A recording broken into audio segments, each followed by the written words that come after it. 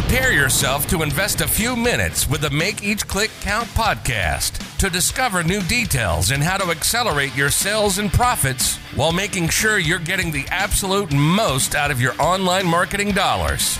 Hosted by Andy Splichal, who's been running paid click campaigns for his clients for 20 plus years. Join us and discover what's working today and start making each click count.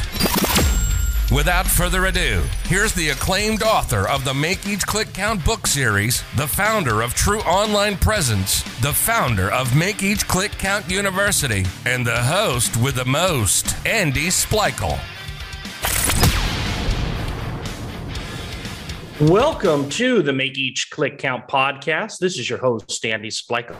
We are happy to welcome this week's guest to discuss today's topic, which is understanding your customers in order to grow your business. Today's guest is the founder of iResearch.com, a platform that allows users to quickly extract insights from customers throughout the world, and ConnectQuick.com, an app that allows users to make instant connections and take part in engaging interactions. A big hello to Darshan Mehta. Hi, Darshan. Hey, Andy. Nice to talk to you. Well, we're glad you could join us. Now, where to start? Let's start here. What insights regarding customers do you consider to be important for a business to know? Well, actually, a lot. I mean, I would say that insights are the key to innovation, differentiation, and really, if you think about it, today's marketplace is a hyper-competitive environment. And you're not only competing with the person next to you, but possibly in the next state or even most likely around the world. So, the way to those, the advantage to get ahead is really getting insights from your customers.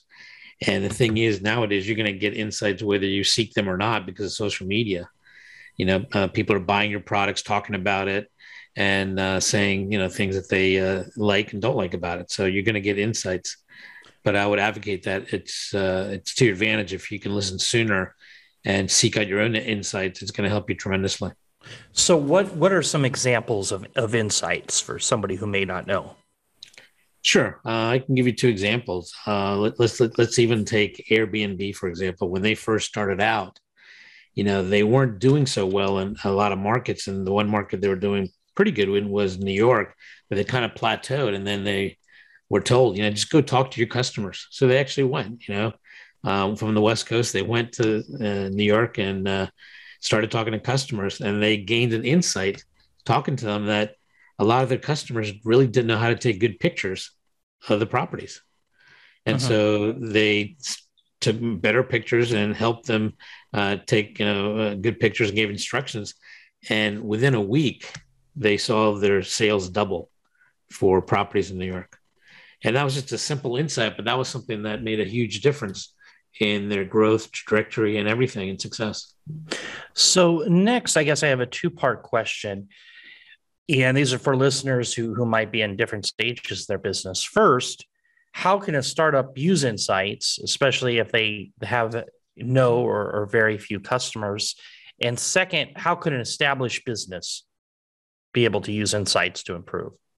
Sure. I mean, I think both types of businesses can definitely use insights.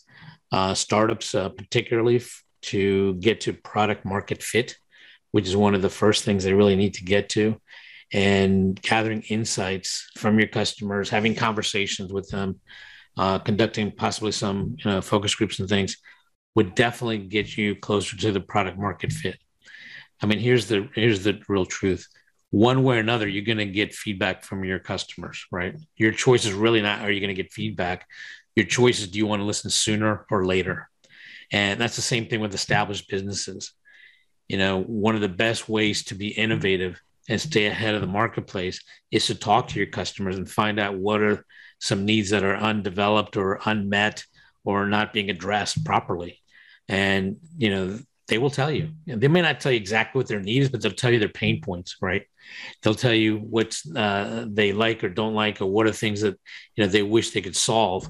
And with whatever knowledge you have of your business or your service, that's when you're going to come in and say, there's an opportunity here. That's an insight that I think maybe I can take advantage of, maybe provide a solution for somebody. So what your company, iResearch, has done is you've I guess you're going to be able to explain it much better than I am, but you've gone out and done a bunch of research on different verticals, or I guess tell us about iResearch. Sure. I've been actually doing iResearch for about 20 some years, and I'm doing it as a consultancy. And basically, I've been helping brands and marketers and companies to get insights and get closer to their customers. And what I've noticed is a certain pattern over the years. I mean, basically, there's two ways to get insights, whether you do surveys or you talk to people. And most people gravitate towards surveys because they're familiar with surveys and they cost less. Uh-huh. But doing focus groups or conversations are really the heart of what most people want, because that gets at the why. That gets into the triggers, the motivations, and things that actually get people to act. And that's always been a very expensive endeavor to engage in. It's just time consuming, costly. But I'm changing that with iResearch.com, with the cost of coming down tremendously. I mean, basically the cost of a lunch for two, you can be doing a focus groups. And I think as a result of that, now even the smaller companies can actually do research that the big companies have always enjoyed and taken advantage of. But now it's more of an equal playing field, and allows you to do that. And I would actually encourage people to actually do some qualitative or conversations or focus groups first, even before they do a survey, because they'll end up with better survey questions and answer choices as a result of it. Interesting. Now, when you're doing these market groups, is it a customer base of specific businesses? Is it groups you've put together? What are the attendees of those focus groups? Yeah, I think having the right people in the group is always a key, and it can vary. It can be existing customers, that are, let's say, buy a lot of your product and you want to understand their decision-making process, or it could be completely new customers that you're targeting to find out what they're thinking and feeling, and maybe get their feelings and perceptions on existing products or services that they're using. So, but the key to focus groups is really talking to like-minded people. For example, if you talk to people that use a product and don't use a product, I would recommend that in a focus group. Unlike surveys where you want to talk to a broader population, with focus, you want to be more focused. So I would actually say have one group with people that are existing customers and another group that might be other people that are not existing. Don't mix them, but talk to them separately, because the whole point of the conversation is to do a deep dive. And if the more similarities the participants have, the deeper the dive you can make. And that's the key, to get into those triggers and those insights and to get at the why. And once you know the why, that's when you can do surveys to get to the how and how many. Now, what would you say to the business owner who says, I don't need to spend all this time understanding the customer. What I need to do is spend my time selling to the customer? Sure. I mean, that's a common, I think, approach. But I think nowadays things have changed. I think the days of selling a customer have changed tremendously. In fact, I would say nowadays people aren't even buying products, they're buying experiences. And I think you need to really understand all that's involved to enhance the total customer experience, from the time they learn about you to the time they get your product or service, open it, and then even interact with it afterwards. So I think the days of just selling a customer are really changed quite a bit, because nowadays you're talking with an informed consumer in many ways, because they can get reviews on you without even talking to you. They can find out all types of stuff about your product and service because of the power of the digital economy. And so it's no longer just selling. In fact, it's more about helping and meeting a need, and that will itself translate into sales and loyalty. Now, I see where you had said that you believe that market strategy is always changing. What do you mean by this? Yeah, I mean, the strategy is always influenced by many different things. One, consumer needs and wants, but also technological changes and advances, and also societal changes and advances. For example, the last 2 years, who would have predicted 2 years ago that we would have been dealing with a pandemic like this, where that's worldwide? And that's totally changed almost everything. And if anything, it's expedited everybody's rapid movement to doing things digital and online. And even now, as things are starting to normalize, attitudes and beliefs have changed, and marketing strategies that were, I think, developed before COVID and now post COVID. You really have to reevaluate them and revisit as to what's really going to work again. So, how should a business change to address marketing strategies that have changed? So that's where you basically have two options. One, you can just take a guess and say, hey, I think I really have a good pulse on what's going on, and take a guess and put money and an investment towards that. Or you can say, I have a gut feeling, but let me test it first. Let me talk to some people in the target market before I spend a lot of time and a lot of money and go down, the left avenue of the path at the crossroad, or versus the right, whichever one, left or right, should I go at the Y crossing, right? And so I think what I would advocate is that if you can talk to your customers sooner than later, you're more likely to make better informed business decisions as opposed to just stabbing in the dark. Now, do you have a favorite success story of one of your clients that you would be able to share? Sure. It's actually a simple one, but it was quite powerful. There was a retailer in Washington area and wanted to do some focus groups. And, their store opened at 10 o'clock in the morning. And in doing the focus groups, they realized that a lot of the shoppers in the morning were women that had just dropped off their children at school. But these women were actually in a time dilemma because they'd be done and they'd go to the bagel shop that was nearby around 9 o'clock or so and be done by 9:15, 9:30. But they didn't really want to wait that extra time. And so just from that insight of opening up a half an hour earlier, the retailer was able to more than make up for the cost of the research within a week.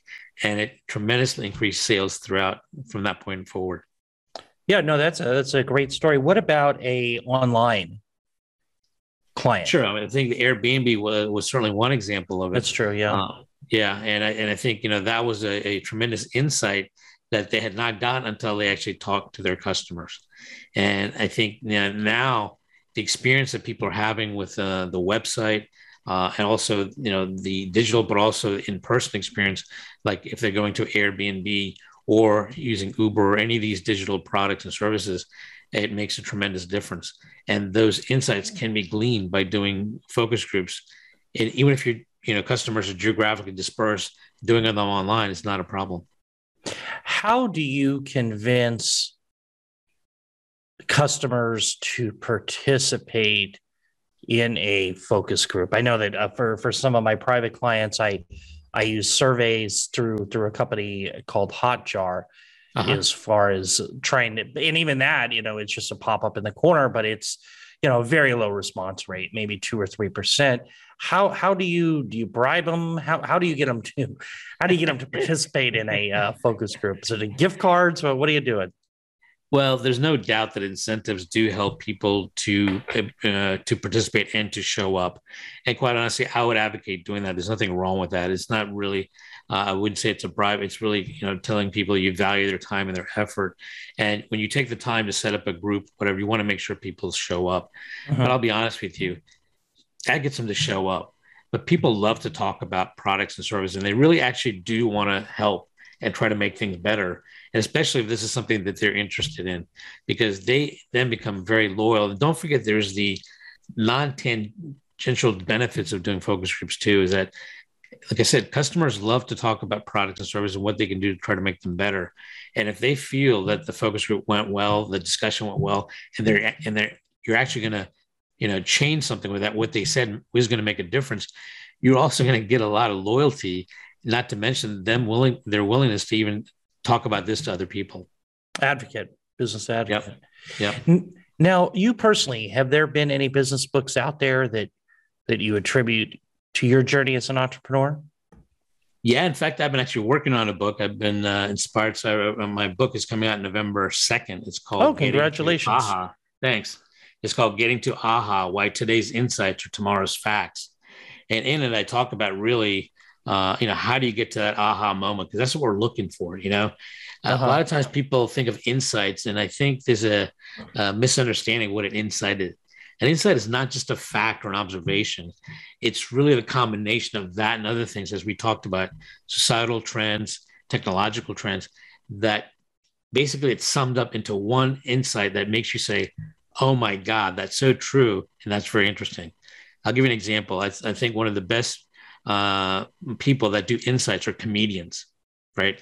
If you listen to a really good comedian that's very, not necessarily just using language to make it funny, but actually giving examples of human nature and what happens in life, and it makes you say, "Oh my God, I never thought of that. That's so funny and so true." Now that is an insight. And if you can get to those insights related to your product and service, you're going to, I think, have a distinct advantage among your competitors. So I'm sorry, you said the book is coming out in November? November 2nd. Yeah, it's called Getting to AHA, Why Today's Insights Are Tomorrow's Facts. But another book I'd recommend actually as well, is called The 4 Steps to Epiphany by Steve Blank. And that's a book I would recommend. It's not just for startups, it's also for established businesses. And the premise that Steve has talked about is basically the facts are outside the building. In other words, the facts are not in the boardroom or the meeting room. They're actually outside the building. Go talk to your customers and, learn, iterate, and keep changing. And you'll get to that perfect fit of product market fit so that they want to buy your product or service. Great. Now, your book, it'll be available on Amazon, I'm assuming. It will, yeah. Okay. Now, what problems do you believe that you are solving for clients, and how does your service help a company grow their business? Sure. Businesses are looking for ways to differentiate and be successful. And one of the ways to do that is to be innovative. And innovation requires getting information about your customers, what they think, what triggers, what motivates them. And I think if you start on this path of getting insights, you'll soon realize that one of the best ways to be competitive is to become your own best competitor. In other words, you can't really control what other competitors are doing in the marketplace. You can observe them, you can watch them, that's fine, but you have very little control over what they do. But what you do control is what you can do with your product and service to innovate.